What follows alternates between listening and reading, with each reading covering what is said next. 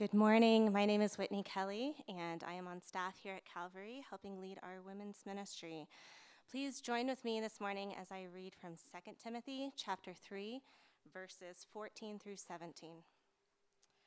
But as for you, continue in what you have learned and have firmly believed, knowing from whom you learned it, and how from childhood you have been acquainted with the sacred writings, which are able to make you wise for salvation through faith in Christ Jesus. All Scripture is breathed out by God and profitable for teaching, for reproof, for correction, and training in righteousness, that the man of God may be complete, equipped for every good work.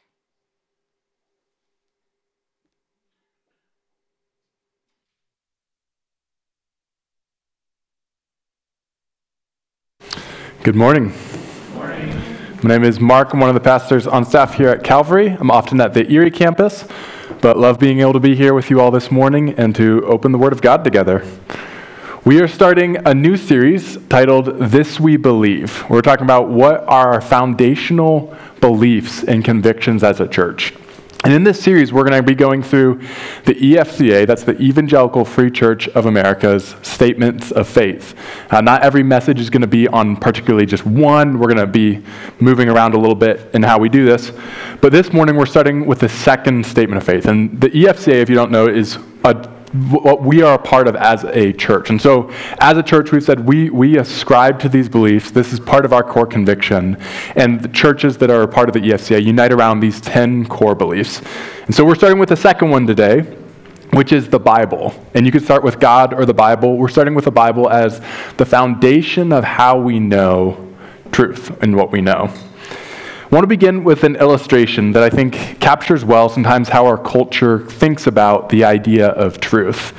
And this is called the elephant illustration. It's been given a number of ways, but we actually this morning, my wife was reading to William, our 5-month-old baby, and we got a book of poems from the library, and I had already chosen this illustration. We'd already been talking about it, and then we found that just a couple pages later in the book, this was about to come up, and so we were able to have a family conversation with William about it too already, and so grateful to share this illustration this morning. So this is the illustration, roughly speaking. I think this captures some of our cultural view of truth.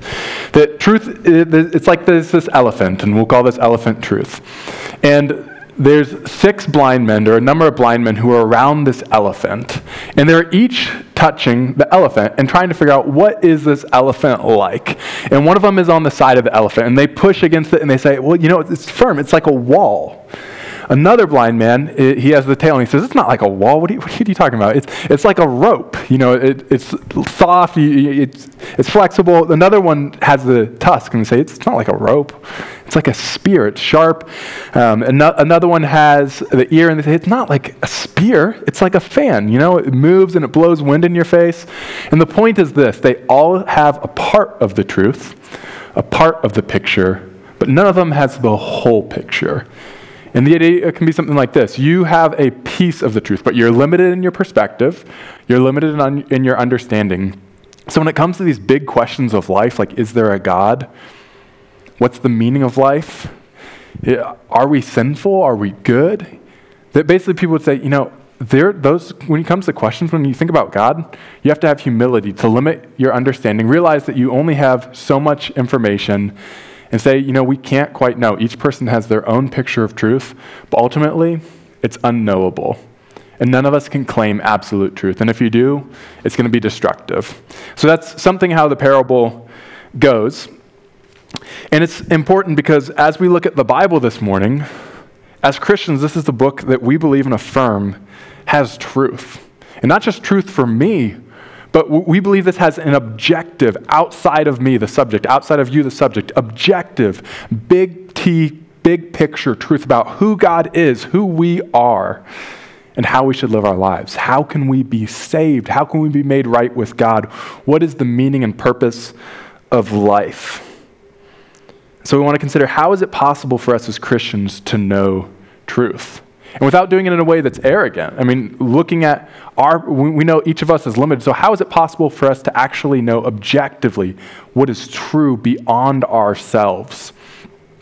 I think it would be helpful to just start by reading the statement of faith. So this gives you a glimpse of where are we going today. And so this is the statement. It says this: we believe that God has spoken in the scriptures, both Old and New Testaments, through the words of human authors. As the verbally inspired word of God, the Bible is without error in the original writings, the complete revelation of his will for salvation, and the ultimate authority by which every realm of human knowledge and endeavor should be judged. Therefore, it is to be believed in all that it teaches, obeyed in all that it requires, and trusted in all that it promises. We're going to start just with this first statement, and actually the first section of the first statement. We believe that God has spoken in the scriptures. A really helpful text to affirm this idea, because the ultimate reason we believe this is because we believe this is what Scripture is affirming and teaching. A good text for this is 2 Timothy 3:16 to 17. And this is what 2 Timothy 3:16 to 17 says. All Scripture is breathed out by God and profitable for teaching, for reproof, for correction, and for training in righteousness, that the man of God may be complete, equipped for every good work. Now this statement says that this passage says that all Scripture is breathed out by God. This idea of this God-breathed inspiration of the Bible, so that when we open up the Word, we're not just opening the words of human authors, but we're reading the very words of God. And this idea of God-breathed entails not just that it's inspiring. Like we talk about inspiration. It's not just that it's inspiring, like maybe a good song as you're going on a run and helps you run faster, or you're working out at the gym, or you see a play. It's not just inspiring in that way, but it's inspired as in it's the very breath of God in his word, the very authority of God in his word.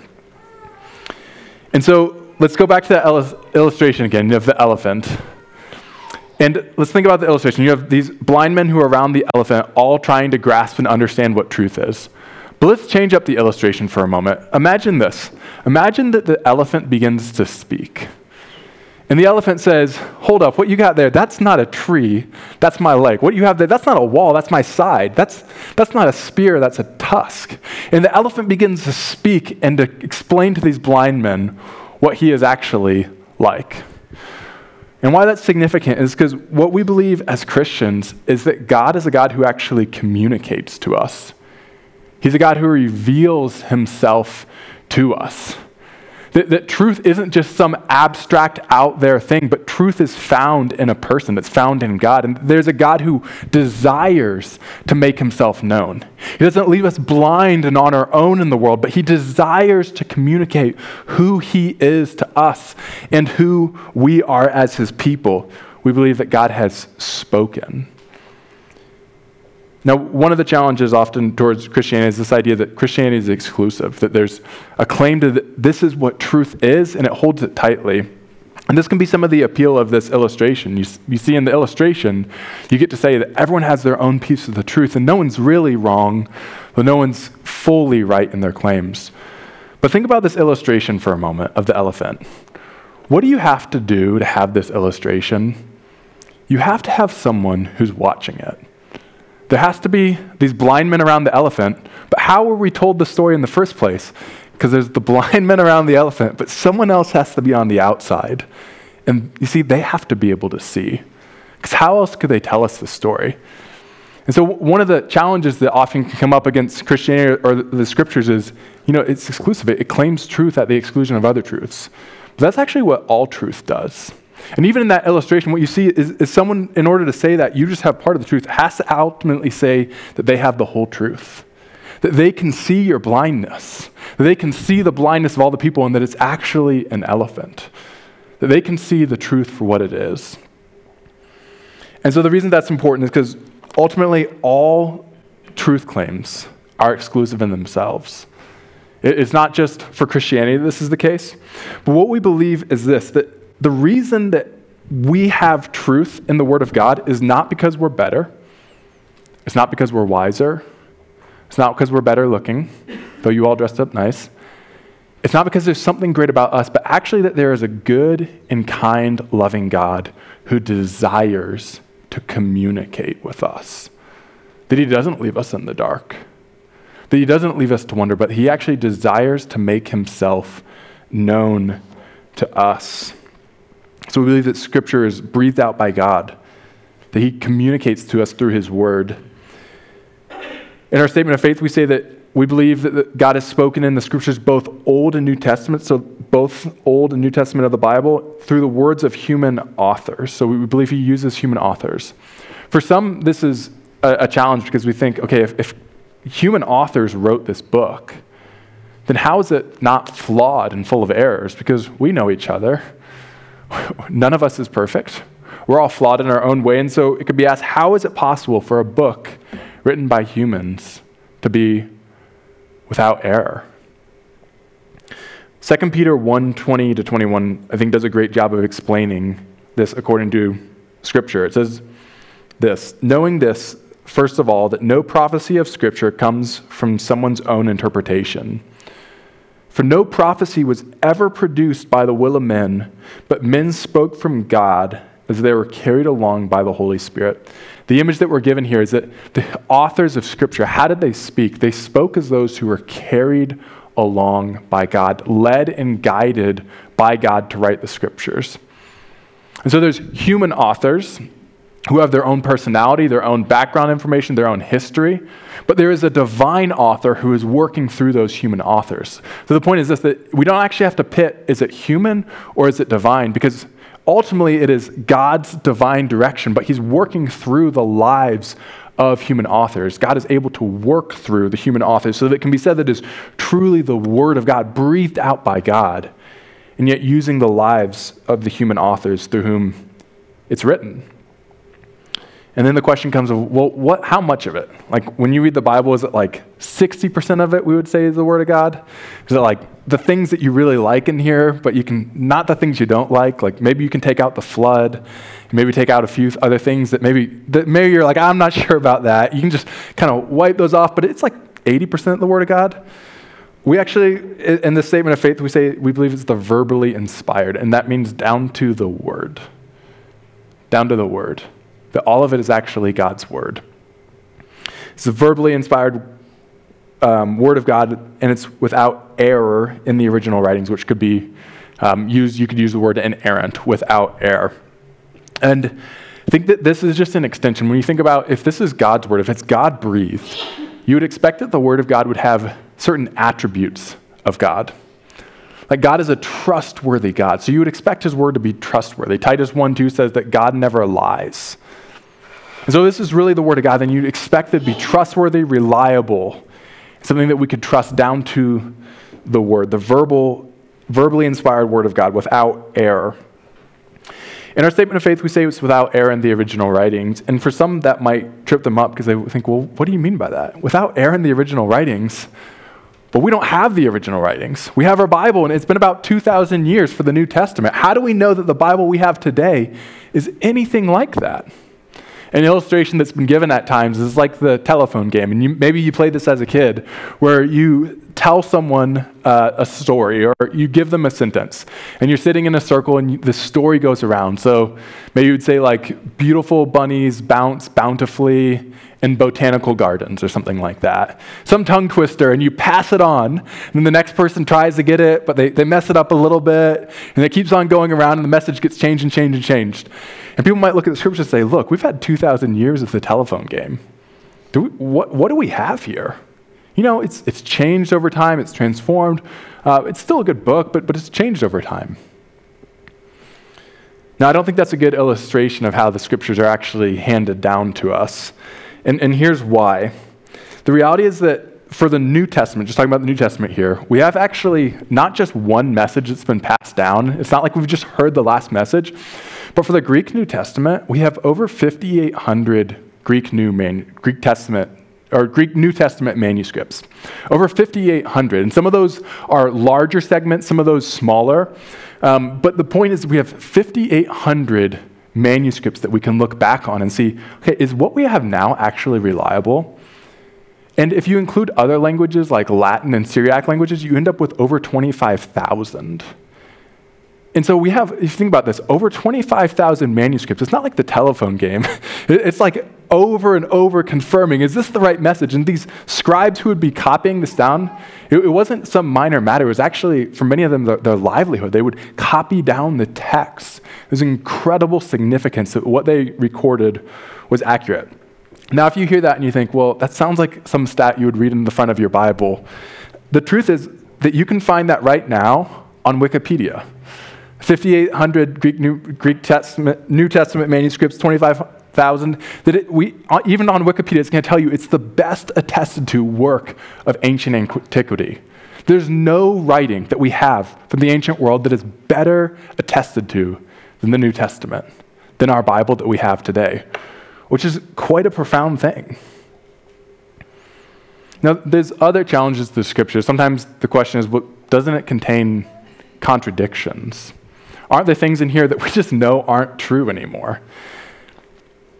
And if that's where you're at, I'd just say wrestling through challenges in the Bible, I think, is a healthy part of actually working through Scripture. There are proposed contradictions. We don't believe that any of those stand up. But there are proposed contradictions of how does this gospel writer record this account? How does this gospel writer? And a lot of times if you take some time to read and study through those, you can find really helpful information. And I'll just say in my own life, I remember one time I was probably in 8th grade reading about the flood. And for me, it wasn't so much a contradiction or apparent contradiction. It was just the offense of, could God really wipe out the whole world except Noah and his family? I just remember being struck by that. And in my own life, and I know this is true for many of you in here, you've had to work through challenges as you've confronted the Word of God. And I encourage you in that process to keep doing that. And maybe you're unsure of it. Maybe there's people in your life who are unsure of it, but to continue to work through it. Because I'm convinced that it will be intellectually satisfying when you dig into those questions. That there's strong foundation that we can believe from the Word of God. That you'll see that it really is without error. It is true. What it teaches is true. And more than that, just that there's no book that's going to describe more our actual needs as people. The way that the world is. The hope that we have. There's no book that can describe the real state of humanity and the hope that we need as people. And so all that to say, if you're in a point where you're struggling with believing the Bible, I just encourage you to continue in that process. And it's okay to wrestle through those questions. I think that's just going to be part of the Christian journey, is working through challenges in the Bible. Now, those are some general arguments for the reliability of Scripture. But what I want to do now is I want to pivot for a moment and ask this question: what do the Scriptures actually reveal?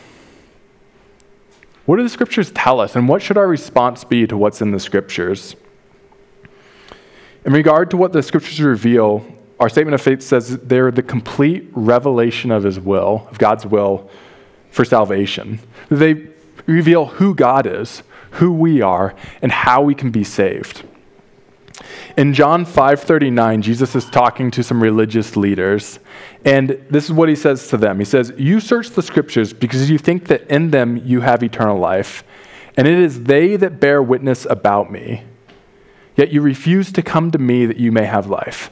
Think about this for a moment. Jesus is talking to these religious leaders who have the Old Testament. Sometimes it's been said, isn't the Old Testament different from the New Testament? Don't these kind of clash with one another? Jesus is loving in the New Testament. God seems angry in the Old Testament. But Jesus says, look, you have the Old Testament. And here is Jesus before them. He says, you search them because you think that you have life in them. But what should they do if they've read their Old Testament right? They should come to Jesus. He says, you refuse to come to me that you may have life. And so what does that mean? It means that the Scriptures point us to Jesus.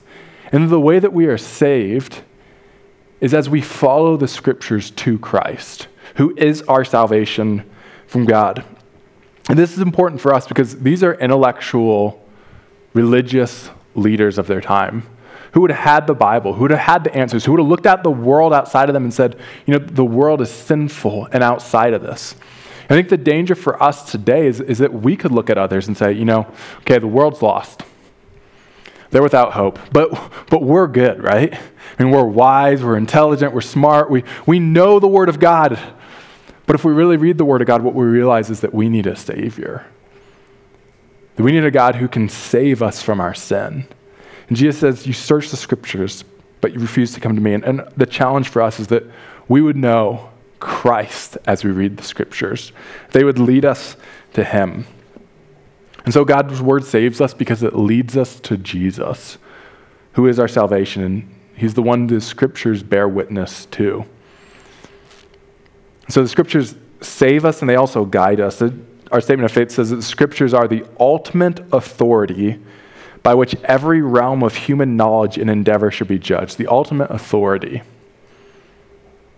I recently heard a sermon where the teacher was claiming that there are things that are anti-Christ in the Bible. Now, to be sure, this is not what I'm saying is true.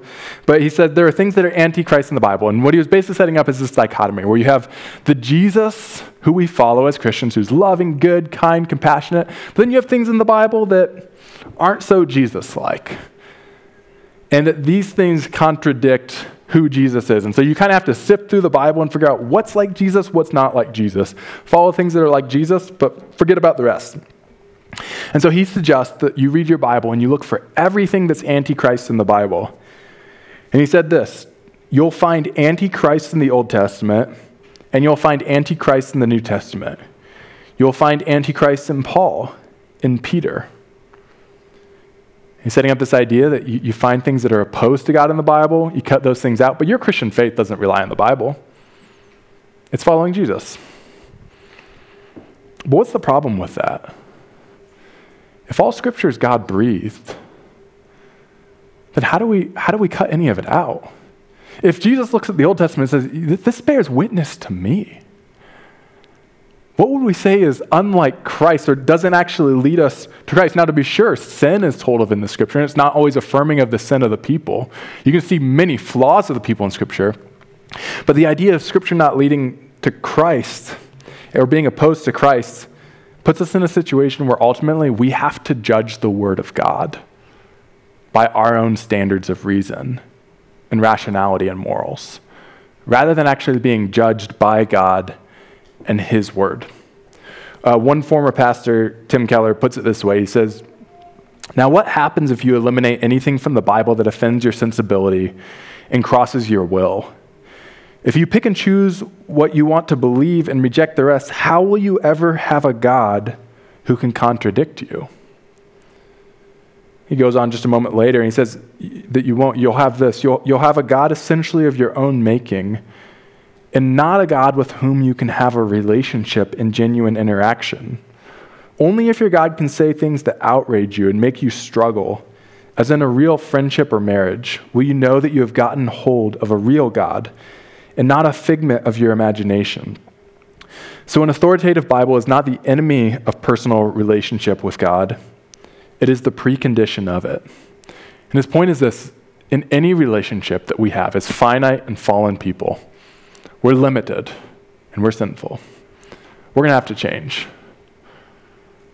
When you truly have a relationship with someone, you're going to realize ways that you are going to need to change, and you're going to realize your weaknesses. And how much more true is that with a God who is infinite in his understanding and who is perfectly righteous as we come into contact with him? To be a precondition means the only way that you can really have a relationship with God is when you accept his authority through his word.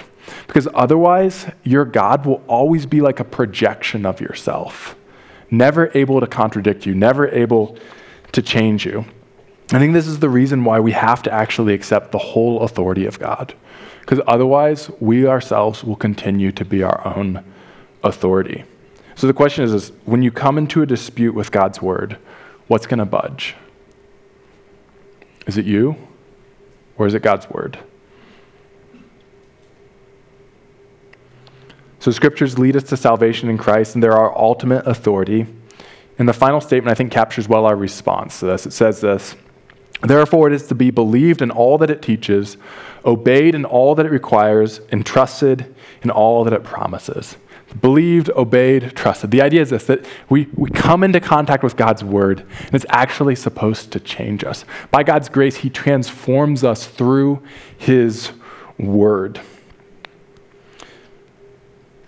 But what I want us to understand is this, that the ultimate barrier, we talk about some reasons to believe in God, but the ultimate barrier, the ultimate reason that someone will or won't believe in God isn't the evidences. There's actually plenty of evidence for God's existence. There's plenty of evidence for God's truth.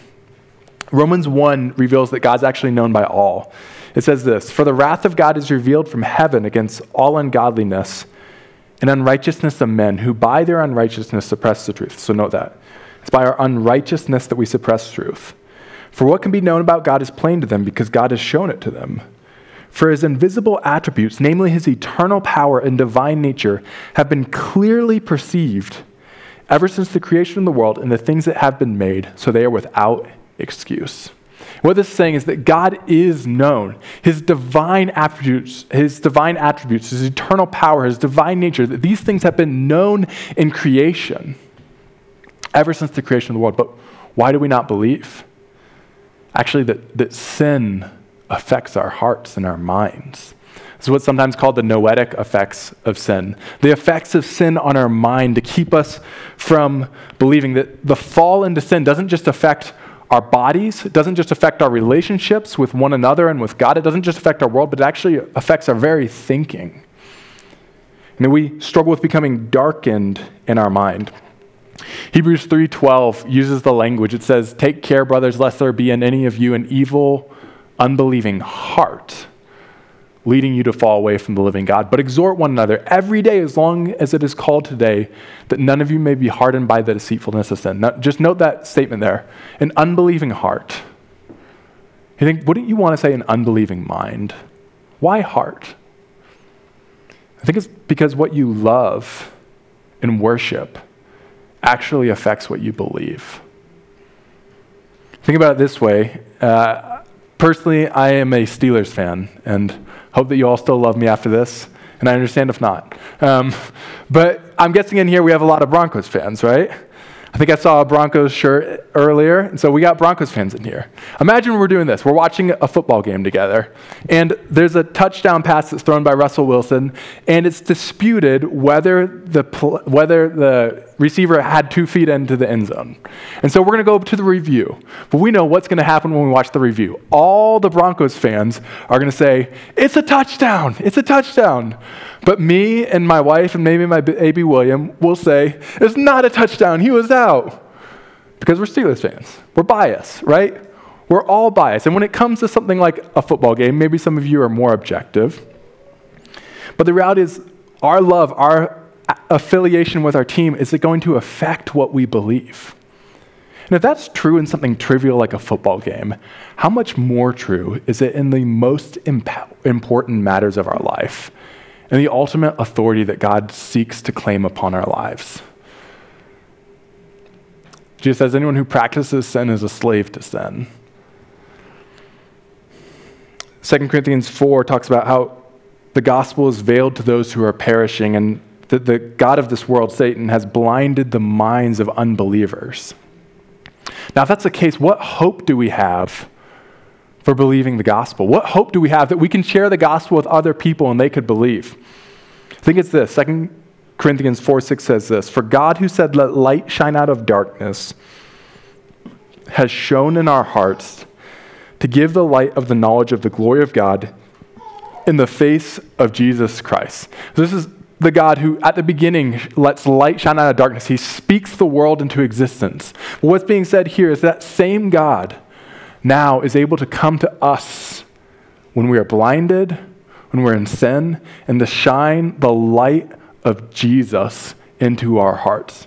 And what that means is the ultimate reason, if you're a Christian, the ultimate reason that you believe in Jesus is not because you're smarter, it's not because you're wiser, it's not because you're better looking, it's not because you deserve it. The ultimate reason is because there is a God who graciously has communicated himself to us, who has saved us, who has come to us in our sin, and who has revealed his Son to us so that we would be saved. And just as he spoke the world into existence, so he's able to speak into existence new life into our hearts through the gospel of Jesus. And here's why that's so significant. One, takes away any pride we could possibly have in being Christians.